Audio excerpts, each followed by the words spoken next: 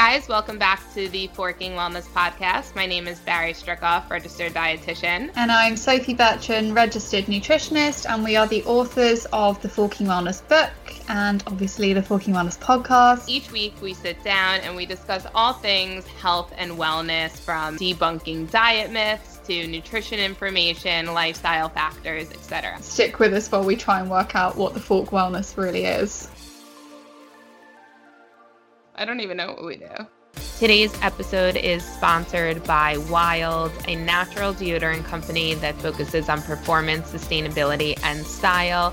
It's cruelty-free, vegan, free of aluminum and parabens. And honestly, I've tried several natural deodorants before, and I haven't been able to get past the first week because my armpits are just wet and gross. I genuinely feel the same, and I absolutely love this product. I love what it stands for. It genuinely works. Actually works. It actually works. I'm being deadly serious right now. I love it. It feels great on my armpits, because I even when I use deodorants that aren't necessarily all natural, they still just leave my arms feeling super wet, and I just smell the deodorant scent all day. Yeah, but this deodorant scent smells so lovely. I have the orange one. I have the aqua one. And it is a dream. For sure. Like Barry said, it is eco-friendly with all natural ingredients, which I love. I think personally, I am trying to make a switch so that all my kind of toiletries, products, skincare products, makeup, etc. is as natural as it can possibly be. Their packaging is all sustainable, and you can also do it as a subscription, so you don't even have to, go to the store or anything like that. Just make it a subscription, make your life easy. We all need deodorant every single day. Just get it straight through your letterbox. It is so simple. So go wild today and get yourself this natural refillable deodorant that really does work. You can order by going to wearewild.com, and you will get 20% off your first order when you use code FORKING. That's FORKING for 20% off. Enjoy. Hi guys, welcome back to the Forking Wellness podcast. I'm Sophie, registered nutritionist. And I'm Barry, registered dietitian, and we are here today with 2 out of the 3 girls from the QLC podcast, Caitlin and Amanda. Hi, guys. Hi. How are you? I'm good, Amanda. You good? I'm fantastic. Fantastic right now, guys. Say hi. It's so synchronized. It's You guys should have done your intros. I'm Amanda and I'm Caitlin. I honestly felt like we were going to do that, but I was just like, hi. I love that. So do you guys want to introduce yourself for all of our listeners? Yeah, I am Amanda. I am also a registered dietitian, and just hanging out in Los Angeles. I'm a mom who is a little bit quarter life adjacent. We'll get into with our quarter life crisis stuff, but I'm a quarter life adjacent for you listeners. And just my passion is nutrition. Functional nutrition is kind of where I lean in, and intuitive eating, which you guys are familiar with, these gals. Mm-hmm. And that is just a very brief backstory of me. New Mexico I feel born. We can learn a lot then from you in regards to the quarter life crisis scenario. We'll get into that. But... Yes. I hope. I'm Caitlin.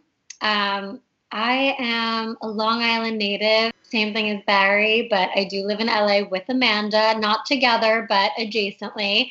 And I am officially quarter life adjacent too, because I turned 26. So we really that's our thing on the podcast. We like to say quarter life adjacent, and now I'm 26, so it is adjacent, which is exciting stuff for us. But I am a certified life coach and guided meditation instructor. One of the hosts of Quarter Life Crisis. I do a lot of other shit. I like reality TV. I love reality TV as well. It's all a big mess, honestly. We are so versatile. Yeah. And Caitlin was also on Big Brother US, which, do you watch Big Brother in the UK? I feel like it's different. No, I watch it. I honestly love reality TV. Yeah, it's a passion for me as well. And Caitlin and I actually went to high school together, which brings everything so full circle. But it's actually really funny because I feel like we lost touch for quite a while. But when I speak to you now, like, it just reminds me like how similar that we speak. And like, I feel like my British accent really dissipates and now I sound very Long Island. Oh yeah, for sure. Which I think is great though. Like, it's so funny because I think I'm the same as you where like I adjust to who I'm around. So sometimes out here, like, I don't sound like I'm from New York a lot of the times. People think that I sound like I'm from the Valley, which is a very Los Angeles thing. But it's like the second you put me back in Plainview, I start talking like I'm from Plainview. It's just, you adjust. Yeah, I work with a lot of Aussies actually, to go sidetrack, and I pick up all their slang. So if you've probably heard this, that Oh, you do? I come home and I like say like hey after things, like, oh my God, that was so weird, hey. And Mark, my boyfriend, gets so mad. He's like, you don't say that. Stop saying that. I just like, am a sponge. I just like pick it up, which is just That's funny. amazing. So tell us first, like, how did you guys meet? So Amanda and I met actually in 2017. I decided to move from New York to LA, and it was like within a month. I decided in October in September I wanted to go. In October I was gone, and my parents were like, "Caitlin, this is so cool of you to do this, but like get a fucking part-time job because like we don't trust you at all. Like you just started your coaching business. We don't even know what a life coach is. Like you need a part-time job." So at that time, I started getting really into Pure Barre, like on Long Island. I would go to the Huntington one. I would go to the Woodbury one. It was just like my favorite thing ever. And I just started to realize like, oh, well, I was moving in with my cousin who lives in LA. And I was like, let me see if there is even a Pure Barre near there because like I need it. And there was. So I sent an email to the owner and I was like, I don't know if you guys are hiring, but like I would love to work at the front desk. This is a little bit about myself, whatever. And actually they were in the middle of transitioning owners of the studio, and the original owners had told now our friend Stacy, the owner that hired me, they had like suggested to her, like, we know you're about to take over, but we just got this email from this girl. We do not recommend you hire her just because like you're about to, not anything against me, but they're like, you're about to start taking this over. Like, I don't know. And Stacy was like, no, I fully love her email. Like she is hired. So I somehow got hired before they even met me. I moved out there, and the first class I took before I started my training, Amanda was the teacher. So Amanda and I have known each other since that time. She was like one of my first friends, and I just worked at the desk and she was there. And I took a long break from bar, obviously, after I was on Big Brother because I was cast, I was put on, and I needed a lot of time to heal before I got back in that situation. And also, like, now I'm a public figure. Like, I'm not just, like, the girl at the front desk. Like, I can't go back to bar and work there. Like, it just was not an option for me. But in January, so I got off the show in August. And then I waited till January. I went back to the studio just to take a class, and I took it with Amanda.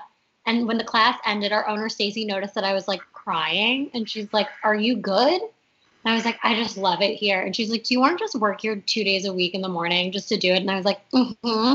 So I did it again. And Amanda and I just got closer. And we had always thought about working together in some capacity. We just didn't really know how. And I had started to make new friends from the reality TV world. And that's how I met Morgan. And I just figured like it would be a really good combination of the three of us because we all have skills and things that the other doesn't have. And I just thought it was the perfect thing. So the three of us met up and we decided that we wanted to do it, and it happened. Did I do that okay, Amanda? Did I explain? I think you gave it wonderful justice. Hit the high points of your Pure Barre journey. I came in, your reality TV journey, Morgan also in that. And we all have like different specialties. So Caitlin is a life coach. I'm a registered dietitian, and Morgan has been actively working on her personal training certification for a bit, but she's not gonna get it. Like, I mean, she's let's be honest. She's probably not, but she's fantastic, and I think she is very capable of doing all the things she does without it. So, of sorts. Yeah, she is very much fitness guru. So we just felt like we had a great way to talk about a quarter life crisis whenever it came to the different aspects of where quarter life crises can come from. So life coach, nutrition and health, and then your physical health with exercise. And to take it a step further, we also thought it was perfect because the three of us speak to such different people. So I think a lot of people relate to Amanda because she is in her 30s. She's a married mom. Like that is something that she can speak to on our listeners. I was always the one like that was up and down with like, I'm in a relationship now, I'm single now, I'm in a relationship now, I'm fucking 10 guys. Like I spoke to those people, and which was great. And then Morgan, who's like, and I'm like the New Yorker, so I'm very abrupt. And then we have Morgan, who Texas bred, like, you know, very into fitness, image, like all of that stuff. And in a relationship with like a star. Like, I don't know if you guys know, but Morgan's boyfriend is a guy who goes by the name of Johnny Bananas. He's just like MTV's like prodigy. And on MTV royalty, if you want to say that. I don't know him, but I also like, we don't really get a lot of like, I mean, we do get MTV here, but it's like MTV like UK. Right. Yeah. Makes sense. But yeah, so we just have, it was such a perfect thing because we would bring on with Morgan and I, like we obviously have the connections to people with a lot of followers in the reality TV world. And that's really how our following began, obviously, because those are the people that are going to listen, the ones that want to hear about reality TV. But we always tried in the beginning to make it like, we'll talk about reality TV, but like, what crisis are you going through right now? Mm-hmm. Talk to us about what you're experiencing. And for everyone, it's just really different. And of course, with like the pandemic, and I don't know how bad it is where you guys are right now, but it's pretty much the same as where you are, to be honest. Yeah. I mean, this was like a big, it almost, in my opinion, I don't know, Amanda, if you feel the same, but it almost made me a little nervous because I felt like in the beginning of the pandemic, our podcasts were getting a little repetitive. And like, a lot of people don't want to hear about the pandemic. Like nobody wants to come to our podcast and listen to like, how are you coping with the times? And that's such an easy topic to do. But like, I don't listen to podcasts that are talking about that. I don't give a shit. Like I literally don't care. Yeah. So we kind of steered away from it. I think in the beginning we were talking about it, but now it's just like, no pandemic talk whatsoever. Yeah, we don't talk about it anymore either. It is the ultimate crisis. I mean, like we are all. Yeah. And we're all dealing with it. Yeah. It is a crisis. It is. So we have to try and carry on with what we knew as a normal life, aside from that. And I think a lot of people use podcasts as like escapism. So like provide like additional information to kind of like distract from their day-to-day lives and things that are going on. And, you know, I think especially in this time, you want to, provide like entertainment because I think people like really need that at this time. But you also want to provide like things of value.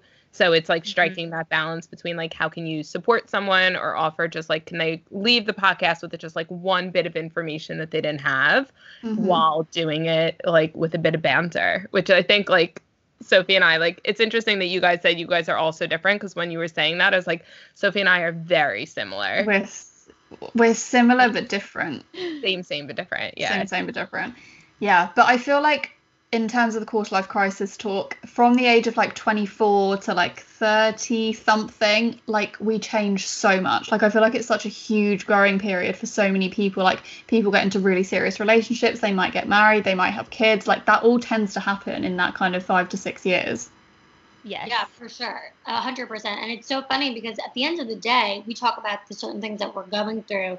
And someone like Amanda, who has a totally different trajectory in life right now, we could end up going through something very similar. And it just kind of shows what I like so much about it is that at the end of the day, a lot of us are really actually experiencing the same stuff. And it doesn't really matter where you're at in your life. Like, it just is another example of how we're not really that alone.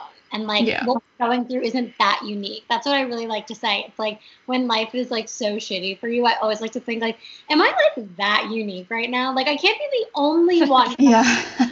Such a good point. Special at all. Like at all. There's no way that I'm like the only one. The world does not revolve around me at all. It doesn't, Caitlin. We always have to remind her of that.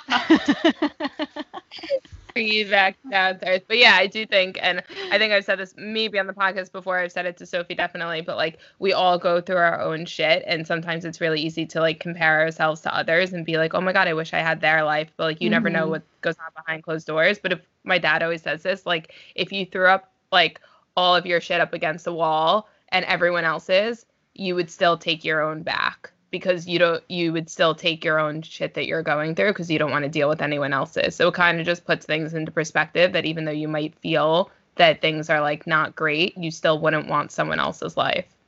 Yeah, for sure. And the thing with the crisis too is like, it's never that bad. Like it's not good and it's not comfortable. A lot of the times like a crisis is just an uncomfortable position in time. Like, but the bottom line is that 9 times out of 10, it is so beyond temporary that like you just need to help yourself put it into perspective and become a little bit stronger. And at the end of the day, half of the stuff we go through, we end up gaining so much out of it. So it's like, okay, this is temporary, this is stressful, but like you're gonna be fine.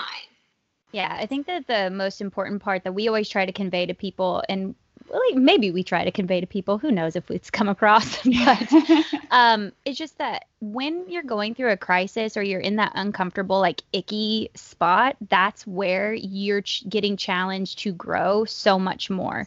And so we try to embrace our crises and try to give the best advice, but just always acknowledging that going through a crisis is actually going to be the best thing for you versus just living a life of complete bliss. Because then you're never growing, you're never being uncomfortable, you're never getting pushed to a boundary that you never thought you could be at.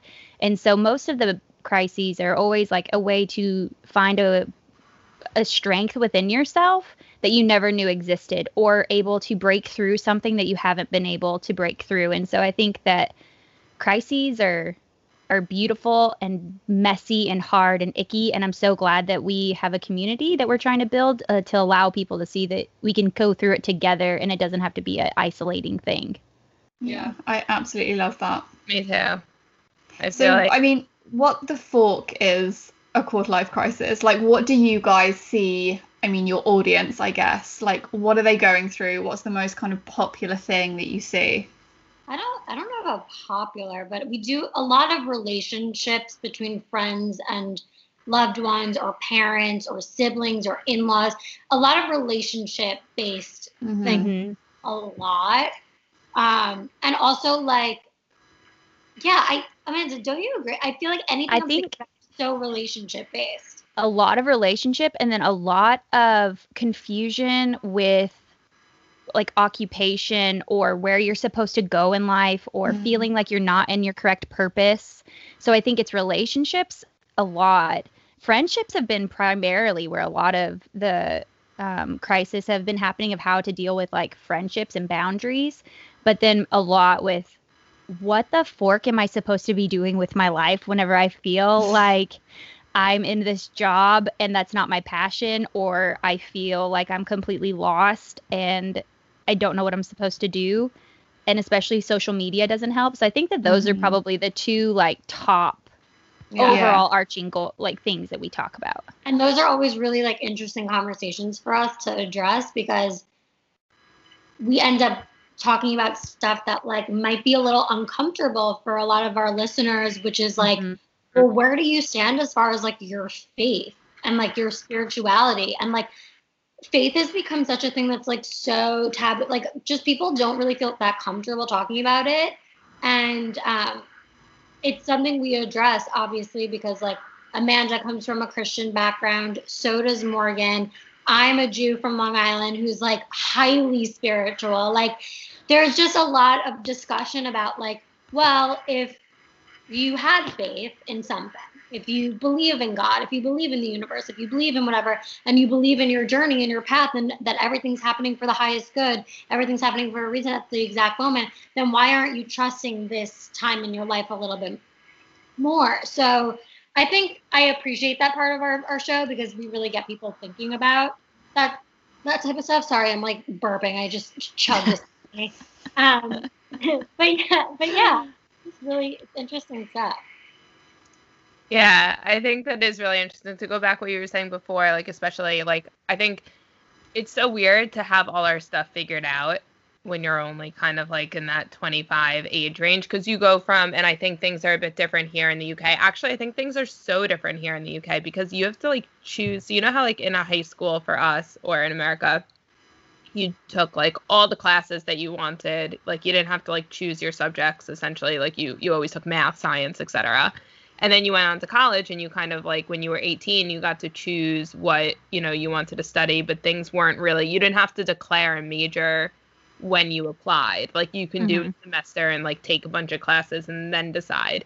Here it's very different. You basically, and Sophie can talk about it more, but basically it's 16. You have to decide which classes you want to take and you have to apply to college to a certain degree. Yeah. Dang. And also like I feel like this might be like, what I've seen on like reality TV growing up watching The Hills, but like I feel like you guys, you go to college and straight out of college, you move out, you live with your friends, you start living your life, you get your career sorted. Whereas here we come back from uni and move back in with our parents and try and sort out our shit, and like we're unemployed and there's very little jobs. So, we've got no experience because we've just come straight out of uni. And it's like before you know it, you're 25 and you're still living at home and you're like, oh shit, like I'm actually in my mid-20s. I have no idea what I'm doing with my career. I'm in debt because, I've studied for 3 or 4 years.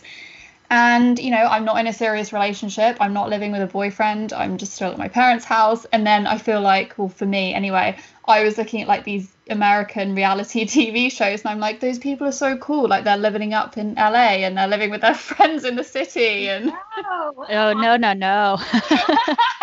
Twisted, Sophie. Like you have it, especially in New York, and I'm sure it's the same thing for Amanda too. Like you graduate college, sure, and then like you do move home. Like you have to move home. And okay, that's good to know. It wasn't just me.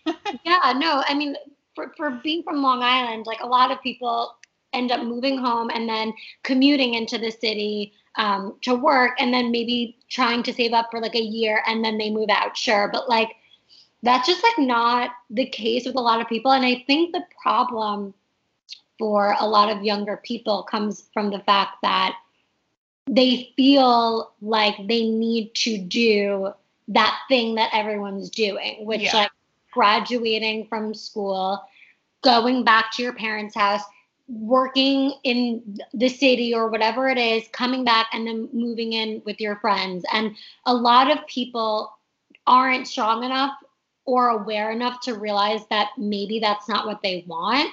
And I think it takes a very brave person to say, like, I need to uproot and change my entire life because, like, this is not making me happy. And I don't need to be one of those people that does X, Y, and Z. Like, you just, if you are someone like Barry, like to just get up and go somewhere else, like that's a big deal. For me, I was doing the Long Island to the city in the music industry. I thought I was going to be the next, big thing in the music industry. And then it takes a minute to be like, oh my God, I was a music industry major. That's what I studied, music business. And I want nothing to do with this industry. Like, this is so toxic. I hate it. So it takes a lot for you to stop and say, I don't know why I feel this inclination to become a certified life coach, but I'm going to go with it. And at that time, too, that was not like a thing. I think that it's become a little bit more popular throughout the last 2 years. But like your parents that are like, we just paid so much fucking money for you to go to school, and now you're supposed to be a life coach. Like, what the fuck is that? But if you are so knowing of what you want to do, it makes it easier. And for those people that are not knowing, that come onto our show or write in and be like, I don't know what to do. I don't know what my purpose is. Like, I don't know what I'm supposed to do. 9 times out of 10, I find that, like, you actually do know. Like, you do. Like, you know the things that make you happy, whether it's health or fitness or wellness or whatever it is. You know what it is. You just don't know how to get started, or you're too scared, or you're under this limited belief that, well, if I quit my job, like, I'm not going to have any money, or if I quit my job, I'm not going to be able to find a job in wellness because I've been doing X, Y, and Z for so long. So a lot of the things that prevent us from living out our purpose are just our fear-based thoughts, and those just don't exist. They're fake as hell. It's so funny actually that you say that, because I know so many people who've had that kind of like light bulb moment where it's like, crap, I don't like what I'm doing. It's not sparking joy. Like, I need to do something else.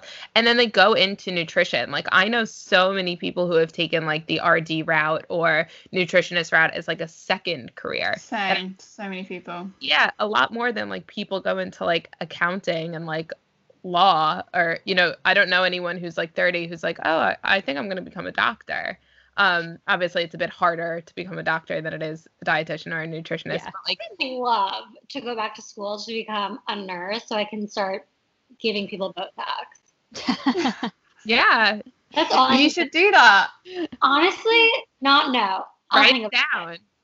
Put that in a journal somewhere. Yeah, literally write that down. But I feel like there's such like an expectation in like particularly towards the end of your 20s that people are like, I should be in a serious relationship by now, or I should have moved out by now, or I should have my career set by now. There's like that pressure that we all put on ourselves, and that like scares people and makes them essentially unhappy with where they're at in life. Yeah, but Yeah, comparing themselves. Mm-hmm.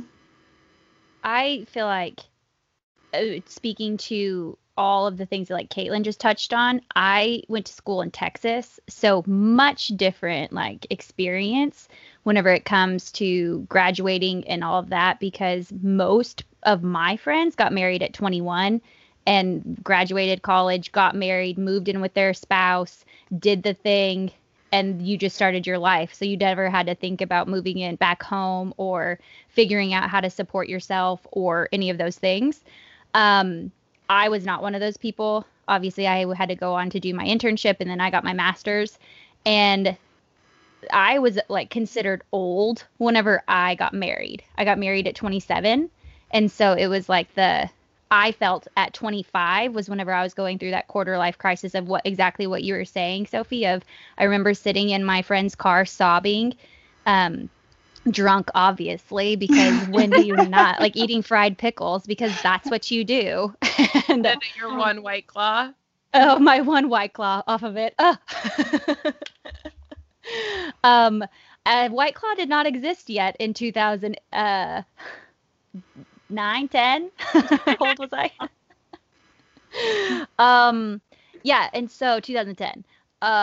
And so I was sobbing, being like, I'm just gonna be alone, because I'd had like just the fuck boys like in my life all up until that point. And so it was just basically that time where you just feel all the pressure that you're supposed to already like be marrying someone, you're supposed to be doing things. And I think that once I let that go of being like, I am in my graduate program, I am working on a thesis, I am doing research, I am so much more than what society is putting on me, but I still had that pressure. I was lucky I met Kyle pretty soon after that. I think I met him 2 weeks after I was sobbing in the car crying. But I was older and I got married. And then at that time, I went through another crisis of graduated with my nutrition. I had my master's, and I was just so burnt out. I don't know if you guys have felt this way, like with nutrition, but especially after getting your master's, I would want to know if you guys felt this way too. I had gotten a grant to do my PhD, and I just needed a break. And I went and worked as an assistant manager at a clothing store and started becoming like a buyer for clothes because I just needed a creative break. And I think that like we all like give yourself freedom. I felt guilt that I wasn't using my degree. My parents paid for my grad school. They paid for my undergrad. They paid for my internship, like supported me through all of it. And I think that you have to give yourself that space in order to really truly see where your passions are and understand that you're multifaceted and you can have different things and not letting society put pressure on you. I think for as women, especially, reminding yourselves that you have value outside of being a wife and a mother. Like I am both of those, but I feel like I have to remind myself daily that I am more than that. And we as women are so much more in society, and even more than a job. Like, I don't know. I feel like just saying fork society. Yeah. I love that. But But yeah, Barry and I were knackered after our masters. Like, I remember so clearly we were on the train on the underground, and we had like toyed with like, oh, do you think you'll do a PhD after this? Like, oh, maybe. And I just remember like we were in the middle of our exams, like almost finished the masters, and we were both just like, I am never gonna go back and do a PhD. I can't. I did 4 years undergrad, 1 year internship, then moved here for I did 6 years total of education. Actually, so funny. I recently took a job, or I had a career, not like an adjacent shift, kind of like I'm in the same company, but I kind of like took a lateral move into the marketing team actually, but it's for a health tech company. So I'm still using a lot of my, knowledge and, interacting with the people in the program and things like that. So I definitely used all my like RD skills, especially in terms of like marketing messages. But yeah, I was burnt out. In nutrition, especially, it's very emotional. I'm sure it's the same in life coaching. Take a lot of the burden, especially Sophie and I did our masters in eating disorders. So those were the kind of clients I was mainly working with, and it's really emotional. And I just I felt drained, and I couldn't give back because I had nothing to give at that point. And I was just like, this isn't, and who knows, like I can go back into that at any time I want, because, keeping my credentials and keeping up with my like continuing hours of education. But I was just like, I need something else. Like you said, I need something more creative. I just need to take a break for a bit. Yes. Being burnt out in general sucks.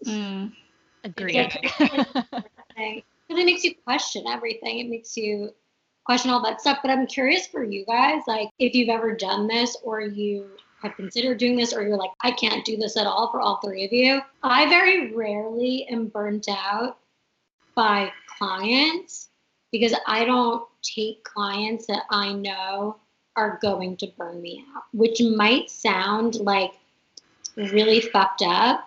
But to be honest, like I would rather have 0 clients than clients that are not even remotely receptive to like what I do for them. Like my coaching is very spiritual based, and like seeing life through a lens of love, and being able to like kind of kill off your limited beliefs and like fear-based thoughts. And if you're someone that's just naturally a pessimist or like a cynical person, I will not, I'll give you your money back. Like I've done that before, because I just don't, it's not safe for me to be in that space. And you're also not doing the work that you know you are capable of doing to someone that is receptive to someone like that. So I don't know if you guys ever turn away clients, or if you just accept anyone and everyone, but I find that that's my best way to not get burnt out, because I have had in the past when I didn't have a choice but to take anyone that came my way, it just wasn't good for me at all. Yeah, I remember when I first started working with clients, or like just before, I was like, I'm going to be seeing clients every day. Like I want my clinic to be booked out.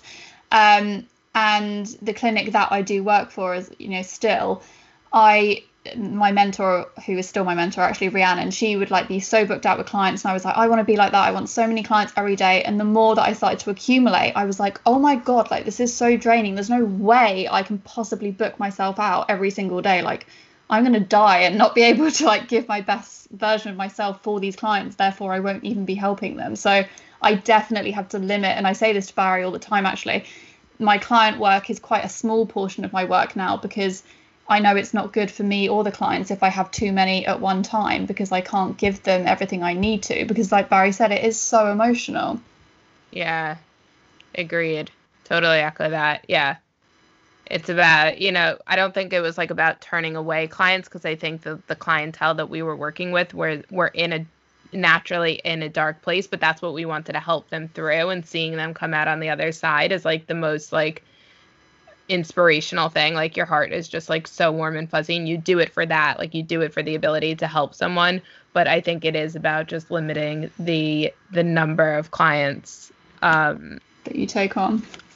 Yeah, I agree. I think that I haven't felt burnt out with clients per se, because I do keep it pretty small. I feel like whenever I felt burnt out, it was more that I wasn't in the right area of nutrition. Like you guys have found your passion within nutrition. I think that I was burnt out with working clinical while I was doing some of my grad school stuff, and being in the hospital and seeing how I wasn't affecting change at all outside of like tube feeding, that made it to where I felt like, what's the point? And then I think that that's where I had burnout of like finding where I'm supposed to be in this puzzle, you know? I totally get that. I think a lot of people who do clinical nutrition feel the same way, because you don't get that return. You see a client that you never see them again. You have no idea. It goes in one ear and out the other. They don't want to be there. They're not receptive. So it's super different. So I get that. Yeah. So what would you say to someone who, like, what are some strategies that you guys recommend for people going through these quarter life crisis? What have you guys found personally that kind of like helped you come out of it, or that you recommend? Yeah, my take actually is a little bit different, I think, than Amanda's or Morgan's would be, because I come from a place of like just trusting. Like, I think that we put a lot of pressure on ourselves for like rules and like what to do to get out of it. But I also find it really important to embrace exactly the crisis itself, and to like take it on and be like, this is what I'm experiencing right now, and not to really view it as a problem. Like, I have a course actually coming up next month called Defunk Yourself that I had made a long time ago, which is like how to get out of your modern day funk. And like the number one thing, like any 12-step program, is to acknowledge that you're even in it. Like acknowledging, and not like steaming through and pretending like it's not there, because then you'll get, ridiculously overwhelmed. But just acknowledge that you're like in this crisis, but then also taking a step back to realize that it's not a problem. Like, we view crisis as a problem when I think it's an opportunity to like enhance our spiritual connection. So that's my take. Amanda? I think that for years I would have disagreed with you of being like, no, just like bury it and just move forward and just like keep going, and we've all been there. Persevere. Like, you can do it. And now I think that I have done so much damage of burying my emotions.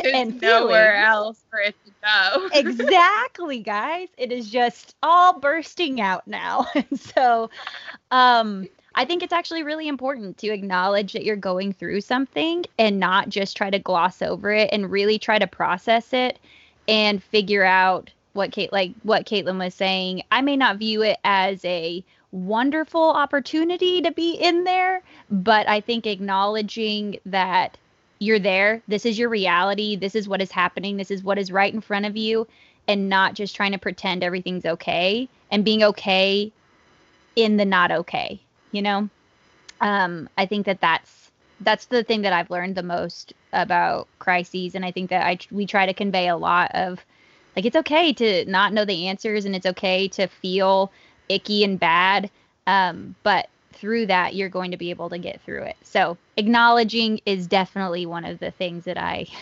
also agree with. Don't bury your emotions or your crises. Yeah, I remember when I was going through like a whole like visa debacle about like a year and a half ago. So like my student visa was up, and I had to come back to America and reapply for another visa. And it was just a really, really difficult crisis. And then I was going to say crises. I feel like we all say it different. And then like, I don't know if you guys remember, but like a year and a half ago, almost 2 years now, the government shut down and everything. All like offices were closed. And that was like in the middle of my visa application. So there was nothing I could do about it. And I ended up spending 5.5 months away from Mark and our dog, because what was meant to be 2 to 3 months turned into 5.5 months. And I like didn't have a job. I was working for myself, because I was like, as soon as I get that visa, I'm leaving. I can't like hold down like a clinical nutrition job. I was like, I would like, it just wasn't happening, and I didn't want to do it. And I was going through like, probably retrospectively, like the biggest crises that I've had so far. And I found I really didn't want to talk about it with anyone. Like, it was so, because I just felt like no one understood. And like, I would get so mad. Like, I would actually, like, if someone tried to talk to me about it, I'd be like so dismissive, because I like wasn't dealing with it. And I would journal, and that was the only thing that really helped me. And And yeah, and that's so funny because during that time that's when I found Pure Barre because I needed exercise, but I like couldn't do HIIT workouts because like my cortisol levels were high and I had alopecia. It was just like a nasty time in my life. And and I started doing Pure Barre, and like until Sophie bought me a new birthday present last year, I had a Pure Barre pop socket on my phone. I have one too. It's all disgusting. That's literally what I had before Sophie bought me one for my birthday, a new one. I love that so much. It's so true. Right? Like, you should be comfortable. Like, if you're someone that's not comfortable talking about what you're experiencing because you know you're going to be like dismissive or cold or short or whatever, which is totally normal, taking it to the page is like the best thing ever. Or you could do what I do, which is like psychotic, which is like record a video of yourself or like a voice memo, like, and legit talk it out to yourself. Like, that's what I do. That's interesting. I love that idea. Do you then listen to it back, or it's just cathartic to get it out? I mean, sometimes I'll listen to it back, like maybe not immediately after, but like I think also sometimes it's just cathartic to get it out if you don't think about something. Because 9 times out of 10 for me, which also I'm saying that so much today, but whatever. 9 times out of 10, I find that like you find the answer within. Like when you're just talking out. You do, yeah, completely. You have to. I find that. I mean, this year has been tough for all of us in so many different ways, but I have to talk to as many people as I can to get a different perspective, and in hope that at some point I'm going to be like, okay, I can let this like frustration go finally. Like I've spoken to enough people, I've offloaded enough. That I can finally like find peace and move forward and be happier the next day. But Barry and I have made a pact with each other that we're going to start journaling more. Yes, we ordered journals. Mine actually still didn't get here yet. It says, mine arrived today. My Amazon said it'll be here by 9 p.m. Like as if I'm gonna like that. No, I want to be in bed. So we said we have a journal. Do you journal? And I asked Sophia this. I was like, okay, is this something we have to do in the morning? Can I do it at any point of the day? Like, do I have to be regimented? Like, I'm a bit nervous. No, you do it. First of all, yes, I journal every single day, but I don't like make a strict rule for it. And also, if I'm not able to journal that day, I just fucking don't. Like, you do what you can. And the thing with journaling and meditation and all these practices is that like once it becomes a chore, it's no longer helpful. So like you do it when you feel you have something to say, and like you do it when you feel like you want to be inspired. Like it depends on what you're trying to get out of it. Like if you're someone that's journaling gratitude, then you do it every day in the morning. Like that's something that you want to focus on. If you're journaling to understand something about like the inner workings of your mind, do it when you feel inclined to write. It doesn't need to be so regimented, because then you're not going to enjoy it. It's going to feel like, oh, I have to do it at this time, or like I'm not doing it right. And that's just not how it is. Yeah, I think something you said there that was so powerful, that it's like if it feels like a chore, it's not serving you. And I think that like that's transferable to so many other things, like whether it's like certain type of exercises or dieting or food. Yeah. Don't get us started with dieting. Amanda, I'm so excited to record tomorrow because me too. Do you guys know about all that F factor bullshit? Yes, we spoke about that. I can't stop following all the stories. Emily Gellis, shout out. You are amazing. I'm not going to lie. I'm going to give a hot take. I have been deep in the inner workings of what's going on here. Same. And in the beginning, and I still do really love her. Like in the beginning, I was like, yes, Emily. Like, yes.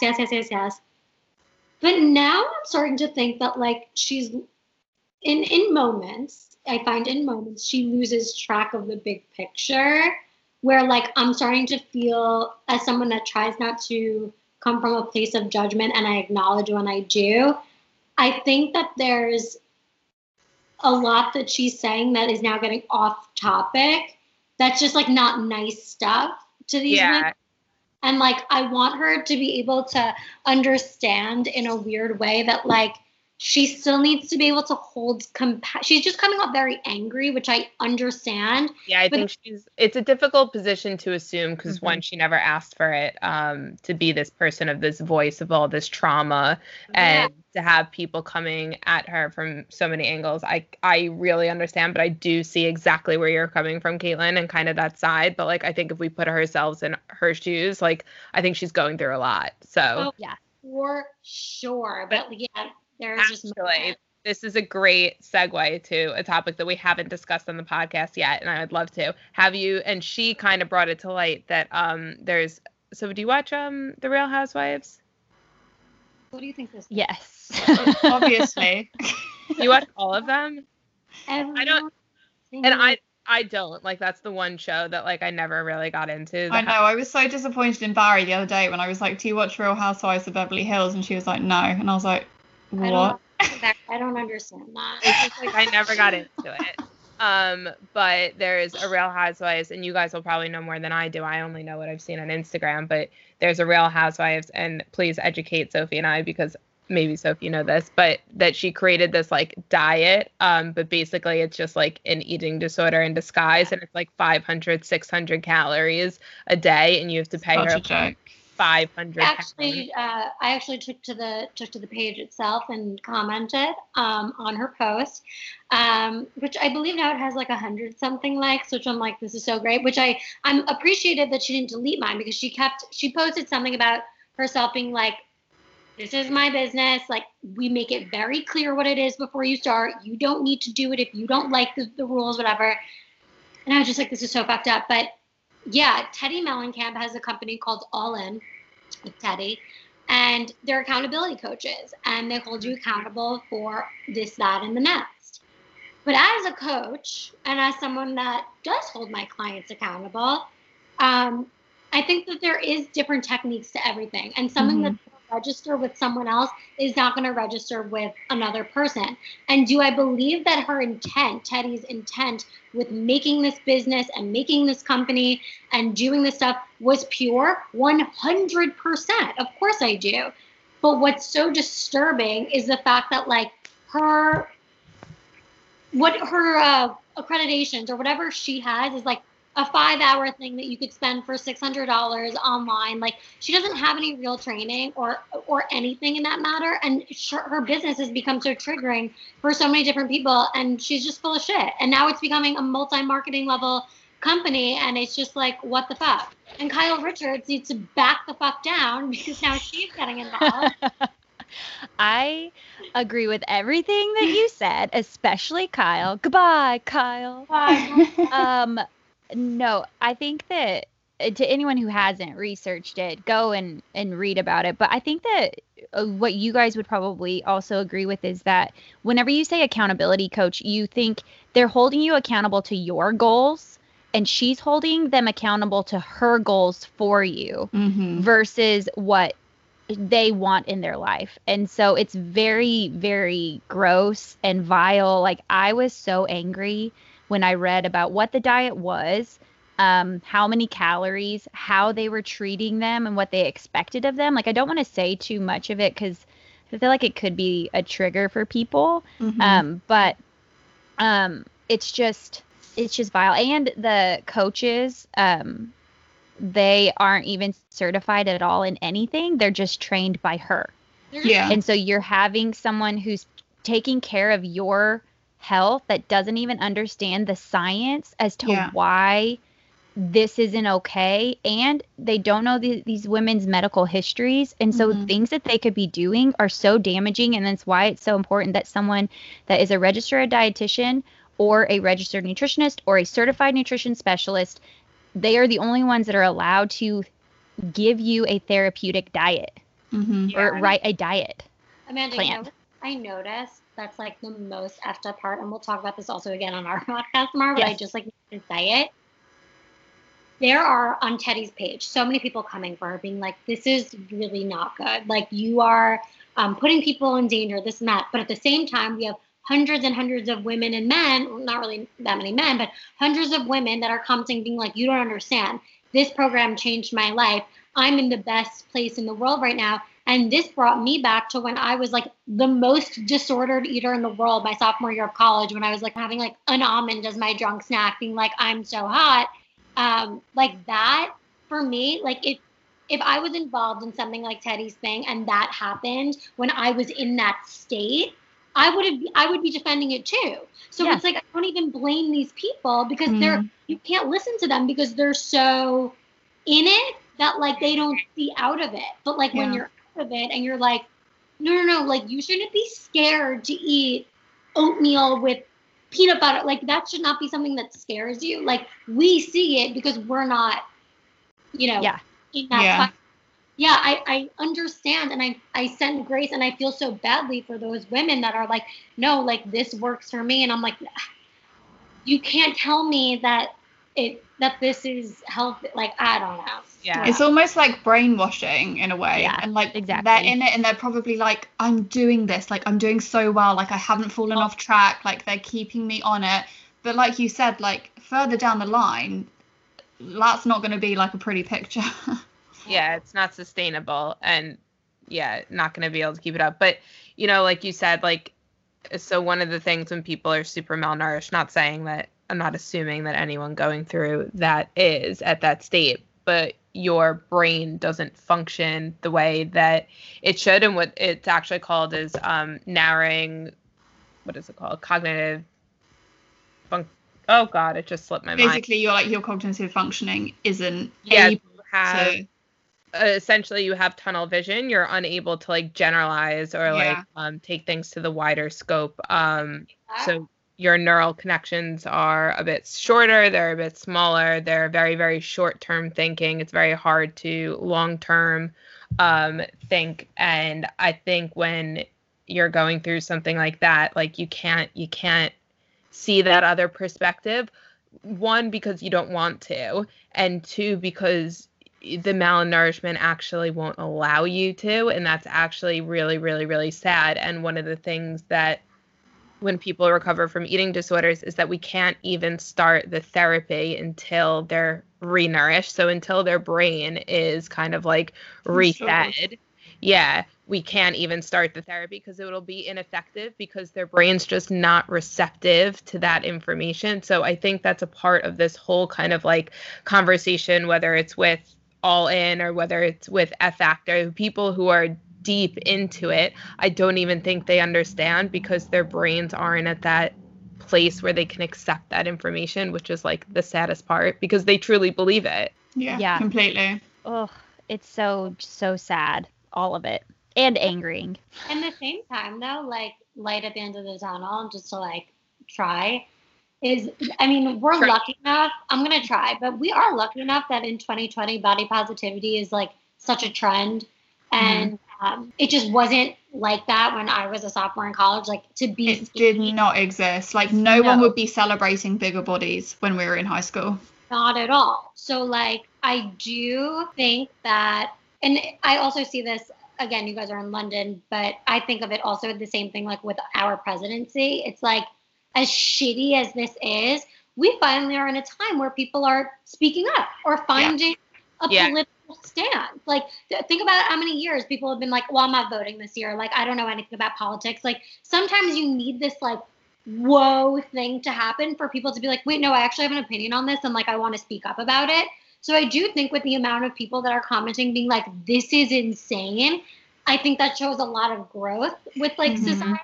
We are appreciating like different bodies now, which like fucking rocks. Yeah, I do think this is like the first of like a big wave of like the anti-diet community has been growing for years, especially with the rise of intuitive eating and HAES and things like that. But I think this is just one more kind of like eruption of like a volcano in the takedown of diet culture. So exactly like you said, like everything else kind of paved the way, and we wouldn't be here today if we didn't have, you know, the crises before. But I do think this is like the end of diet culture is starting to crumble within. Which is I agree. Thrilling, because now I'll feel justified a lot of the time. Yeah. That is fun. Oh man, I agree. I'm excited for the diet culture just to continue like crumbling on itself. And for dietitians and like certified nutritionists and registered nutritionists to actually realize that we have a voice too, and that we can be louder than the celebrity or quote unquote celebrity who thinks that they can do a diet plan.